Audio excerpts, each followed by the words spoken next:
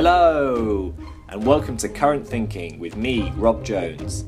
This is the podcast where I interview thinkers and doers with a point of view. In this episode, I speak to Kat Jones about giving killer presentations. Kat heads up a division at Unruly, a leading online video ad platform. She's been featured in Time magazine and by the BBC, and regularly speaks at international conferences. If you want to give better presentations, then this interview is for you. Enjoy! How important is it for you to be able to speak publicly and present? It's really important. It's really important in my role, but I think it's really important for me generally to be able to talk about this stuff. It helps me when I'm doing my research. The more you can talk about that, the more of a platform you're giving people to use your knowledge and use the things that you've discovered so that they can then go away and build on those things. So I think being able to communicate messages in a sort of relatively simple way, but get across how exciting they potentially are, is a really important skill for me. Yeah, and then sort of for people in general, maybe who don't have a role like yours, do you think that it's an important skill, you know, for the sort of the average office worker? Yeah, I do. I think obviously it varies. You know, how much you need to use presenting will vary and depending on what your job is. But also I think if you're able to present and you're able to communicate well, then you will tend to find that you're given, you come across more opportunities in which you can use that. And I think being able to sell is something that ultimately most people should know a little bit about, whether that's selling a product or whether that's selling your ideas or whether that's just persuading people of your point of view or whether it's just persuading people that your point of view is valid even if they disagree with it. There are all sorts of ways in which this kind of skill is valuable. Yeah, great. Yeah, I absolutely agree. And you know, have you always been, you know, a person who's doing public speaking and presenting? How did you start out? I feel like I've done a lot of speaking in front of people, and I've done that certainly when I joined my company. When I joined Unruly, I joined in a sales role, and I sort of said in my interview with our CEO at the time, you know, I know I'm applying for a sales role, but long term I don't want to be a salesperson. I want to do something different. But I know that doing a sales program, so I was on a 6-month program when I started, and being able to do that for 6 months was going to be really important to me in terms of consolidating the skills that I felt I had some background in and making sure that I was confident going out and talking to people and persuading them of this being an amazing offering. So I kind of had a good base when I started doing that. I think largely because my parents, when we were very young, me and my sisters, we were every year we got to do the Eisteddfod, which was in the village that we lived in. There was a kind of another village down the road that ran an Eisteddfod, which I think is a big thing in Wales. I'm not sure how many of them there are around the UK. So what is an Eisteddfod? An Eisteddfod is, I guess it's a bit of a festival / competition where there are lots of different strands going on. So there are speaking strands. So we always used to do verse speaking, where we had a poem that we memorised or learnt and performed in front of an audience, where other people are doing the same, and you essentially compete to be the best poem performer. And then there were lots of others. So I did occasionally a prepared reading as well, which is reading a passage from a book. And then there was piano and various other musical strands as well. So lots of different ways that children can get up and share what they've been learning and share their skills and practice getting up in front of people and kind of build their confidence. And I think that did a huge amount for me and for my sisters as well, being able to do that and just getting lots of exposure to standing up, and there are lots of adults right in front of you and it's actually not that scary and you can get used to it relatively quickly. I think it helps when you start really young. And you know, how old were you when you were doing these? Oh, I think I might have a certificate for maybe 6 under 7. Which means you're 6? Or? Yeah, sorry, I don't know why they called the category 6 under 7, but 6 is always under 7. But yeah, I think that was me, although we have lots of different certificates from all me and my sisters, so it may have been one of theirs and I may have been a year or two older than that when I started. And see, you said that it's important in terms of building confidence and helping people to speak publicly. But do you think it's essential that someone's done this? If people haven't had this kind of exposure when they're young, is it too late for them? Absolutely not. No, I think it helps. I think it helps as much because it makes you confident to put yourself in the way of more speaking opportunities. I think I felt more confident to say I want to go and do 6 months of sales because I know sales skills are important, and I felt able to do that because I know that I'm able to talk to people and get a message across. So it helped me to want to do that. I don't know in terms of practice how much it really made me better at it. I think it made me more confident, and I think by being more confident I would put myself in the way of opportunities that allowed me to develop that further. But there are lots of people that I work with. Unruly is a great place to work because it's very... it's an environment where people are really encouraged to develop their skills and to practice. And actually, if you want to speak, there are always opportunities for you to do some speaking. And it's just giving yourself the permission to practice, because so much of it is practice. Yeah. And going back to the sales role that you had when you first started at Unruly, beyond just exposure, was there anything else that you learnt during that time that helped you to improve? Yeah, how to simplify. So I think that was a big thing for me during that 6 months, was about how do I refine my pitch from all the things that, once I know all the nitty-gritty of our proposition, the things that I think are really great, and kind of distilling that into a couple of central messages that I'm trying to get across, and then essentially crafting my presentation decks around those central messages, and say if there are only 1 or 2 things people are going to take away from this, I know exactly what they are, and that's the forefront of my mind from when I start to when I finish. Yeah, and do you have any tricks or tips for doing that, or is it just you got to do the hard work of thinking everything through? I think it's just giving yourself the headspace to do it. So it's thinking about who your audience are is always the first thing. So who are my audience? What do they care about? So in my case, I was selling to media agencies. So I'm always thinking, right, so I've got a media agency here. Ultimately, they need to look good for their client. So they want stuff that they can take to their client and it makes them look really good.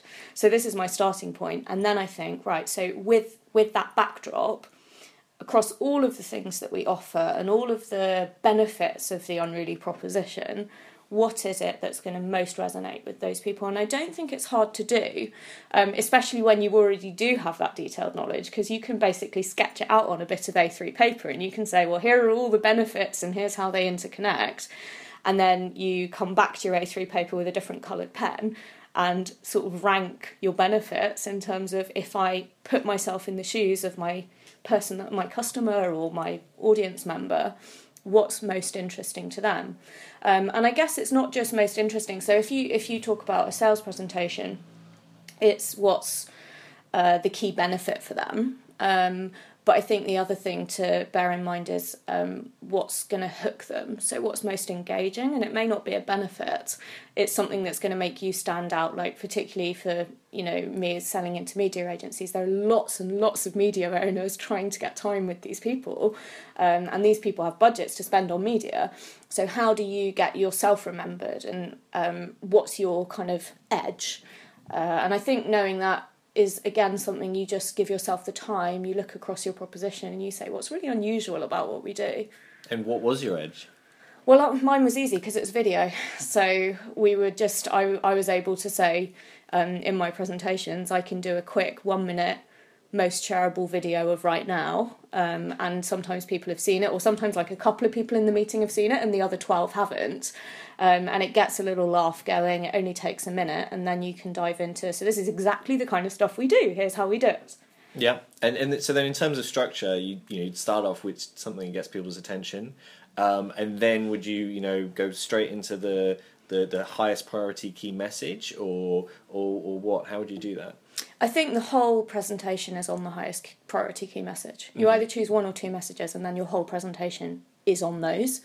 So you have a setup, you have an illustration of your point, you have a recap, but it's all around that central message, and you try not to clutter it too much with all of the supporting material.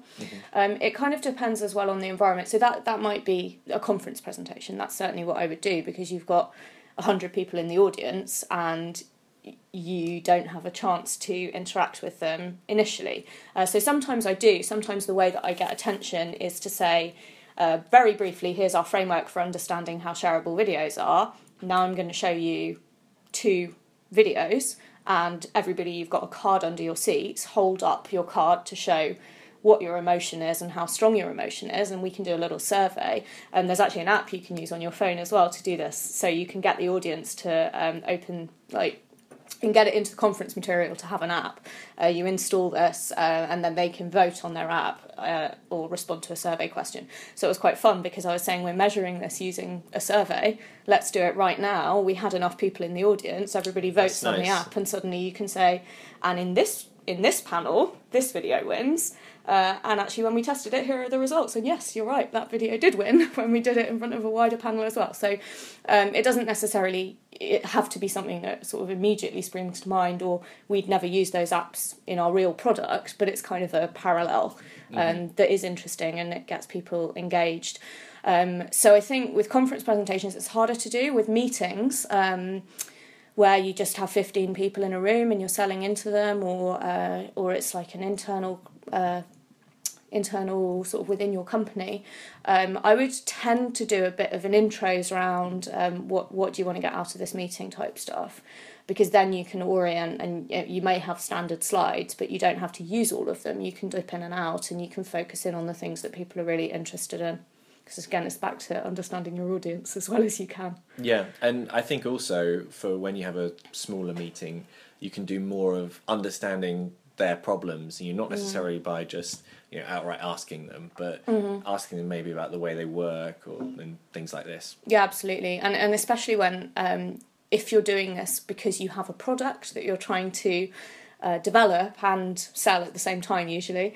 You can get quite a lot of feedback from the group without necessarily asking them for their feedback. When you go through a couple of different aspects of your product, where you show them this and show them that, even just like counting the oohs and counting the wows and the gasps really helps you see which bits of your product are really resonating with these guys, and what do you want to develop, and what's the stuff that actually doesn't seem to be impressing anybody. Yeah. In this sales role, you learn about simplifying, also about having some kind of hook as well, and tailoring to your audience. Either in that role or since then, is there anything else that you've learned or that's led to sort of big improvements in your ability to speak and persuade?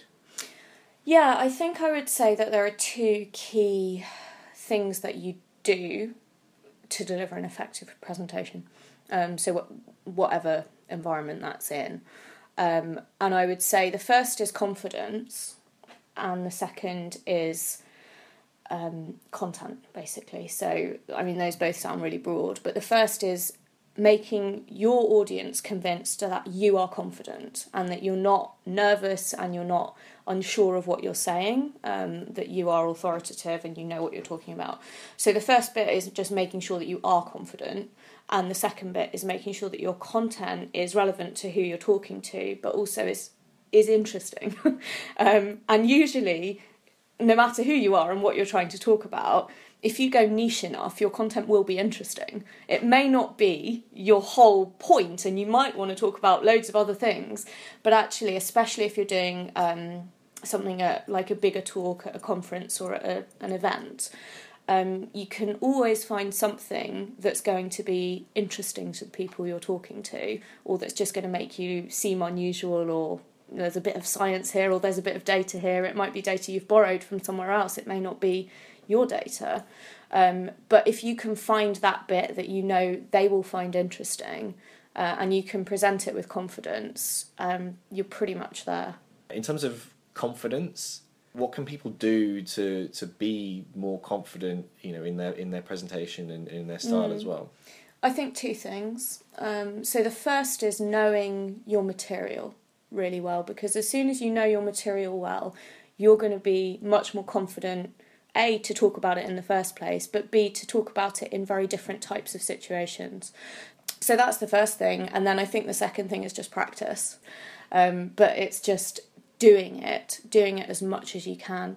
And if you're not confident enough to do it directly right now, like go and talk at a conference, there are lots of things you can do to just get comfortable with talking in front of people and get yourself used to it enough that you're not going to blush. Lots of people find if they go red and hot or if they like clearly start feeling, you know, like they have sweaty palms or they're uncomfortable, it's quite difficult to not show that.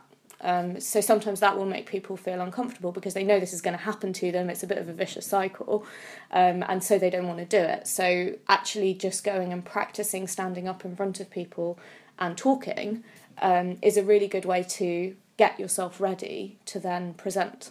Do you have any sort of specific things that people can do to practice? What would they be? So one would be Toastmasters.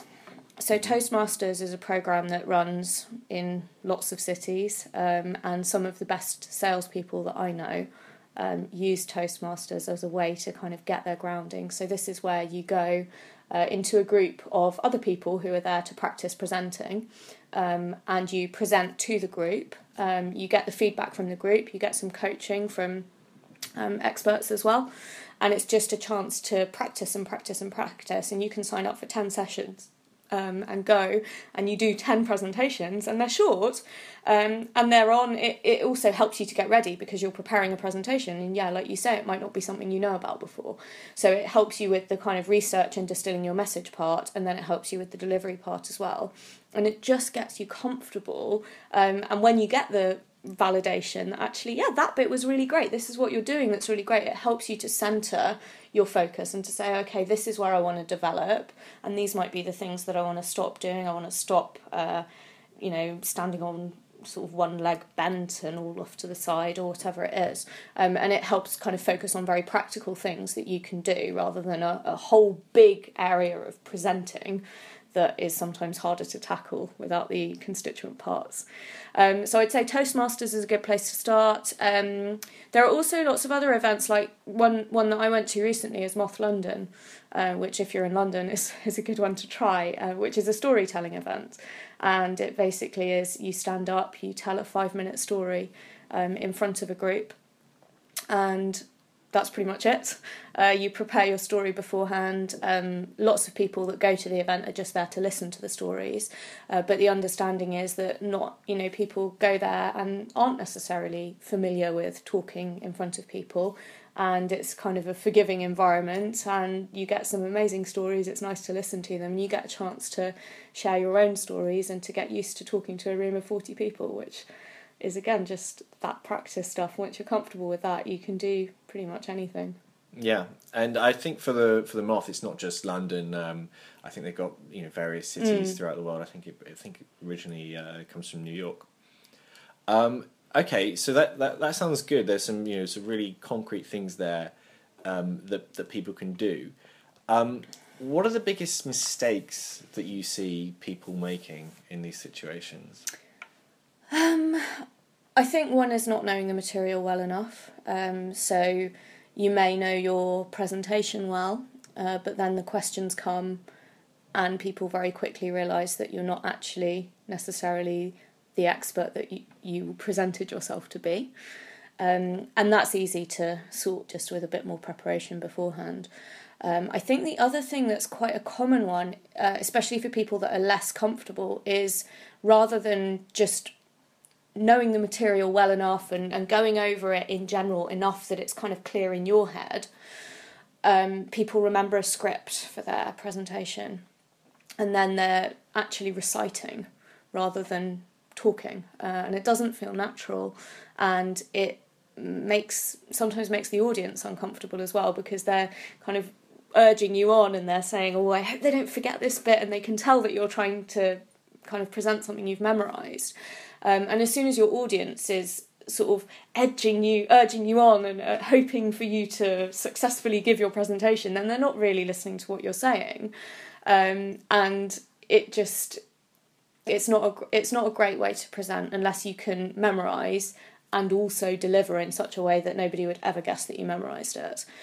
Usually I would say it's easier not to memorise it in the first place, and just to know what your central point is on each, if you're going to have slides, what's the central point you're making on each slide. Usually the image on your slide will represent that central point.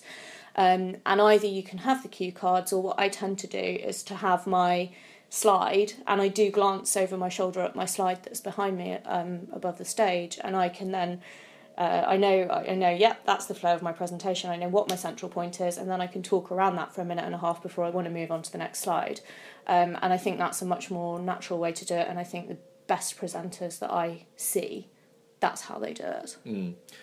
For someone who's, pretty nervous and is going on stage and is, worried that they're going to forget all their material, do you think that this applies to them, or is it just once you're getting past that initial stage?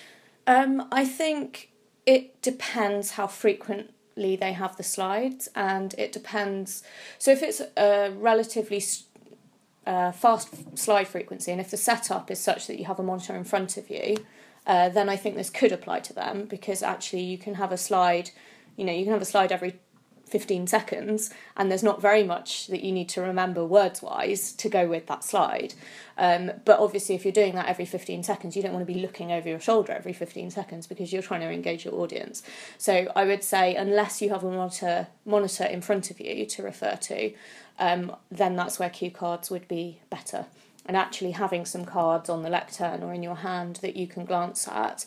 You can have a card per slide, and you can have a couple of bullet points on each. And again, if you've got your bullet point, as long as you don't fill your card with text to the extent that you need to read the card, you just have a couple of central points you can see when you glance the card, and then you can talk around those. That should be enough for most people that are comfortable.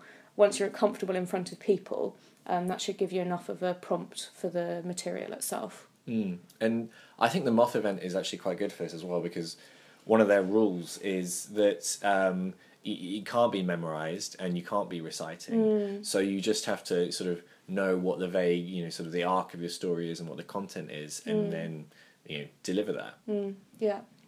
And in terms of sort of mistakes, are there any other big mistakes, or are those sort of the main ones?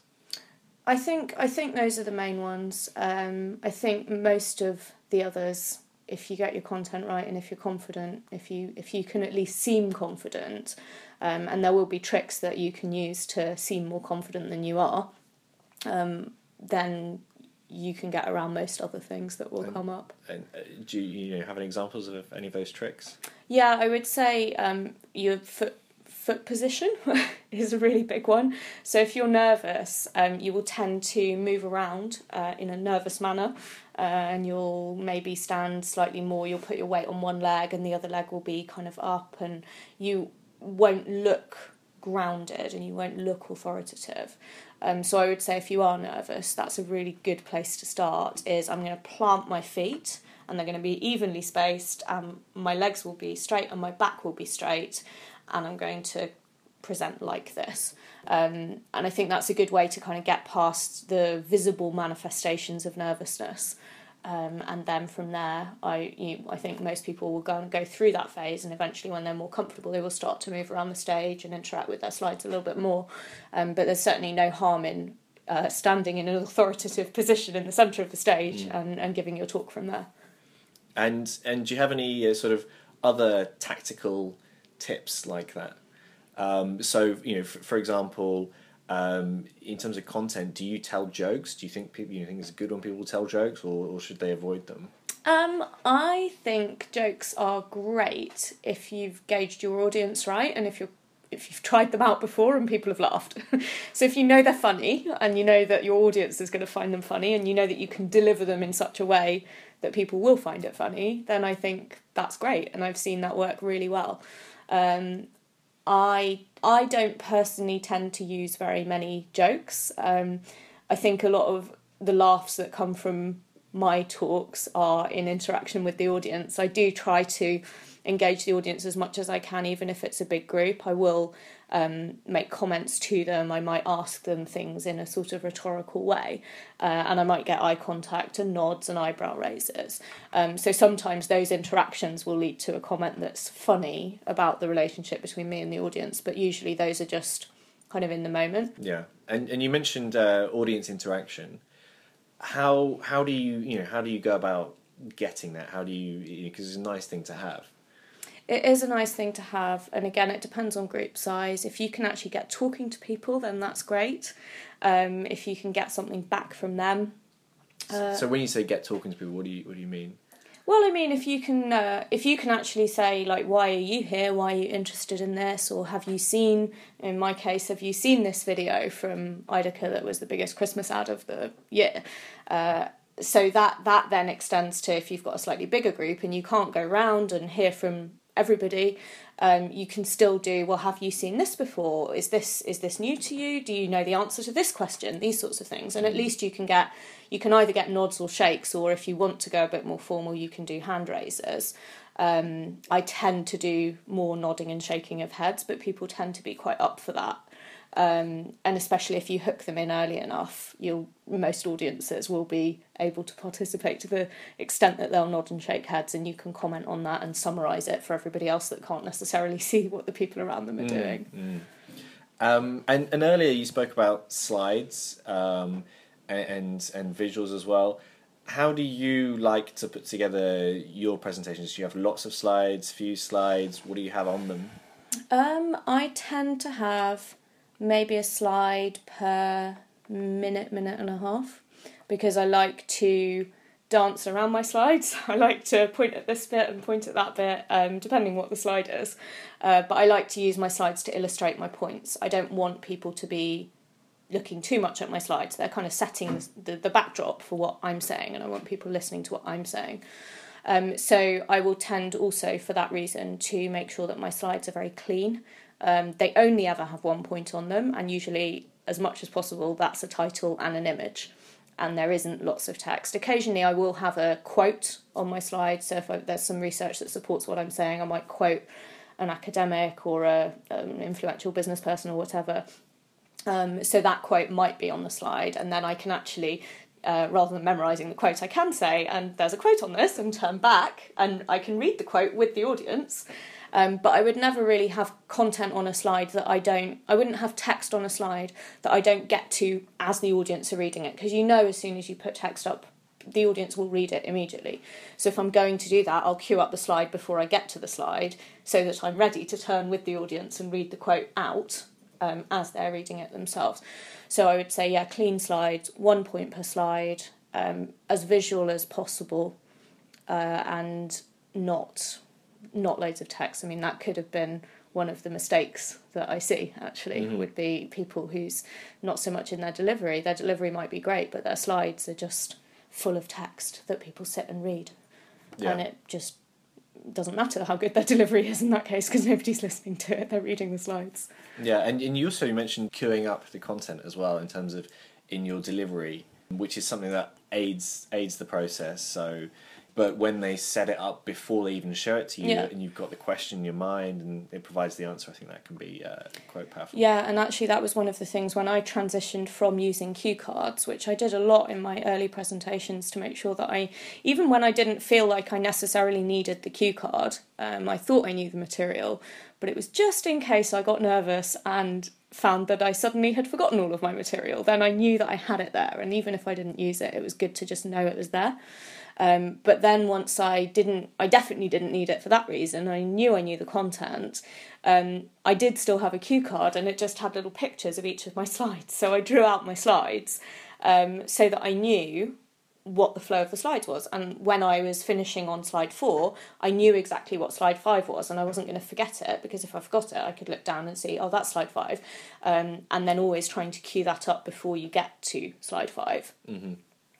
And so, I mean, I think we've been talking a lot about this in terms of in the context of, giving a big presentation to lots of people. If instead it's a smaller meeting, maybe you're with 2 others, they may be clients or whoever, do you think you want to have the same kind of slides and visuals, or do you think you want to use something different or not use slides? How do you like to approach that? I tend to prefer, if it's a small enough meeting to be conversation driven, I tend to prefer to do that. So I may have a deck. I usually do have a deck in case I need to pull something up to support a point. So a lot of what I do is quite data driven anyway. So often I do want to show an example in answer to one of their questions, or it's easier to show the graph than to try and explain the graph. Sometimes I don't. Sometimes I just draw the graph if I need to. But I do prefer, if it's a small group, just sit down, talk with each other, find out why everybody's there, what the interest is, and as much as you can communicate verbally, rather than by using lots of screens and visual aids and taking people's attention away from your face. I think also, as much as you can, sometimes I will just print, if it's a small group, I'll just print my visual aids and I'll pull out the one I need if I need it and show it, and then I can sketch on it and annotate it. And that's a bit more participatory than if you have it up on the screen. And sometimes people take them off me and they annotate them as well. Yeah. And occasionally I've improved my visual aids because people have sketched things onto them for me in meetings. Yeah, and my personal preference as well for a small meeting like that is, if you do have figures that you might need to refer to, is to print them out, because it's much better having something on paper and everyone's can look at it together rather than something away on a screen that breaks the conversation. It avoids the tech issues as well. How many meetings have you been in where you have 10 minutes at the start where you can't get the computer working, or you haven't got the right leads, or the USB stick's not working, or whatever? Yeah, well, on tech issues, I don't know, do you have any tips if someone's going to go out and maybe they need to give a presentation or demo a product at a client site? Any tech tips? I would say backup. I mean, it's obvious, isn't it? Make sure you've got a backup. So if you're going to be presenting, make sure if you've sent the deck to people already so that they can queue it up, send it as a PowerPoint, send it as a PDF, or whatever you're using, but try to also send it as a PDF. Mine usually have videos in, so also know what the YouTube links are. Also have downloaded videos on your memory stick, so that if the embedded links aren't working, you can pull them up on YouTube. You can just play them from the stick. So I think that's a big one. I think if you're doing a demo, it's harder because often you do really need the internet to be working. One of the things that we do at Unruly is, if people are doing a lot of demos, have their own dongle for internet access. So if you can't get onto the client network or whoever you're talking to, you have a way to access your demo regardless. The other thing that I've done sometimes is actually where I'm trying to do a walkthrough of a dashboard. So a lot of our data products are dashboard based. And if I'm trying to do a walkthrough of that, sometimes what I do is either take screenshots of my dashboard so that if everything fails, I can at least get a PDF or a PowerPoint up and scroll through the screenshots, where the screenshots are showing where the mouse is and doing exactly the same journey that I would do if I were clicking around. The other thing that's worked quite well in the past is actually just taking a video. It's quicker than screenshotting lots of screenshots. But if you do your demo and take a video, you don't need to worry about timing, because this is, I think, the big thing that people would be concerned is, if I take a video of my half-hour presentation, then I have to time what I'm saying so that it perfectly matches up with when my mouse moves to the next bit. What I tend to do is just do the mouse movements on my video, and then I pause the video if I need to talk. So I do usually need to talk in between every mouse movement. That's a good tip. But yeah, if you have the video file, it just is, maybe it's only 3 minutes of actually you moving around the dashboard, getting new screens, applying new filters, whatever. You just do that bit, pause it, talk around it, play it, and do the next bit, and then pause it, and so on. Yeah, and I think it's so much better if you don't require internet access. And there are other things you can do, like if it's a server-based product where it's serving a web interface, something like that, then maybe the tech guys can set up a local version of the server on your laptop. That's a good one. Okay, and so what can people do to go out and do tomorrow to start getting better at presenting? Go to a Moth event. Go to Toastmasters, And I would say if you actually seriously want to do this, I would say identify what your angle is. So of all the things you know about, what could you talk about that's actually really interesting? So look at everything you know and then go niche on all of it and say, as soon as I go, you should be able to find something, go niche. If you go niche, it's something often people haven't thought about or don't know about, and you can be an expert on it because you've got your grounding in the wider area and you can talk about this with authority. So find out what your niche is, your interesting niche, work out who it's interesting for, and then I'd say go and pitch it. If you're serious, go and pitch it. Just write a quick email, fire it off to a few conference organisers, customise it, make sure you have some emails about, some lines about their conference and why it's a fit, and see if you get any bites. So I would say, yeah, in terms of the kind of content and actually starting to practice this stuff, if you feel ready to do that, go and pitch it, see if people think your content is interesting enough to include.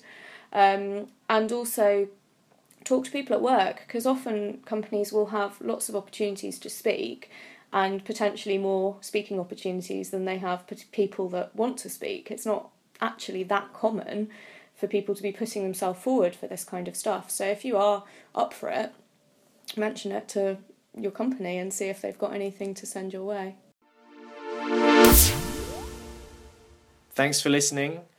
This has been part 1 of a 2-part interview.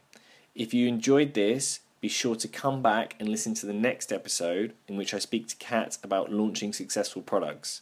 You can find links to all the episodes and to subscribe at current-thinking.rjones.net. And you can find Kat on Twitter at @CatRJones, and that's Cat with a C. Thanks very much for listening, and come back for the next one.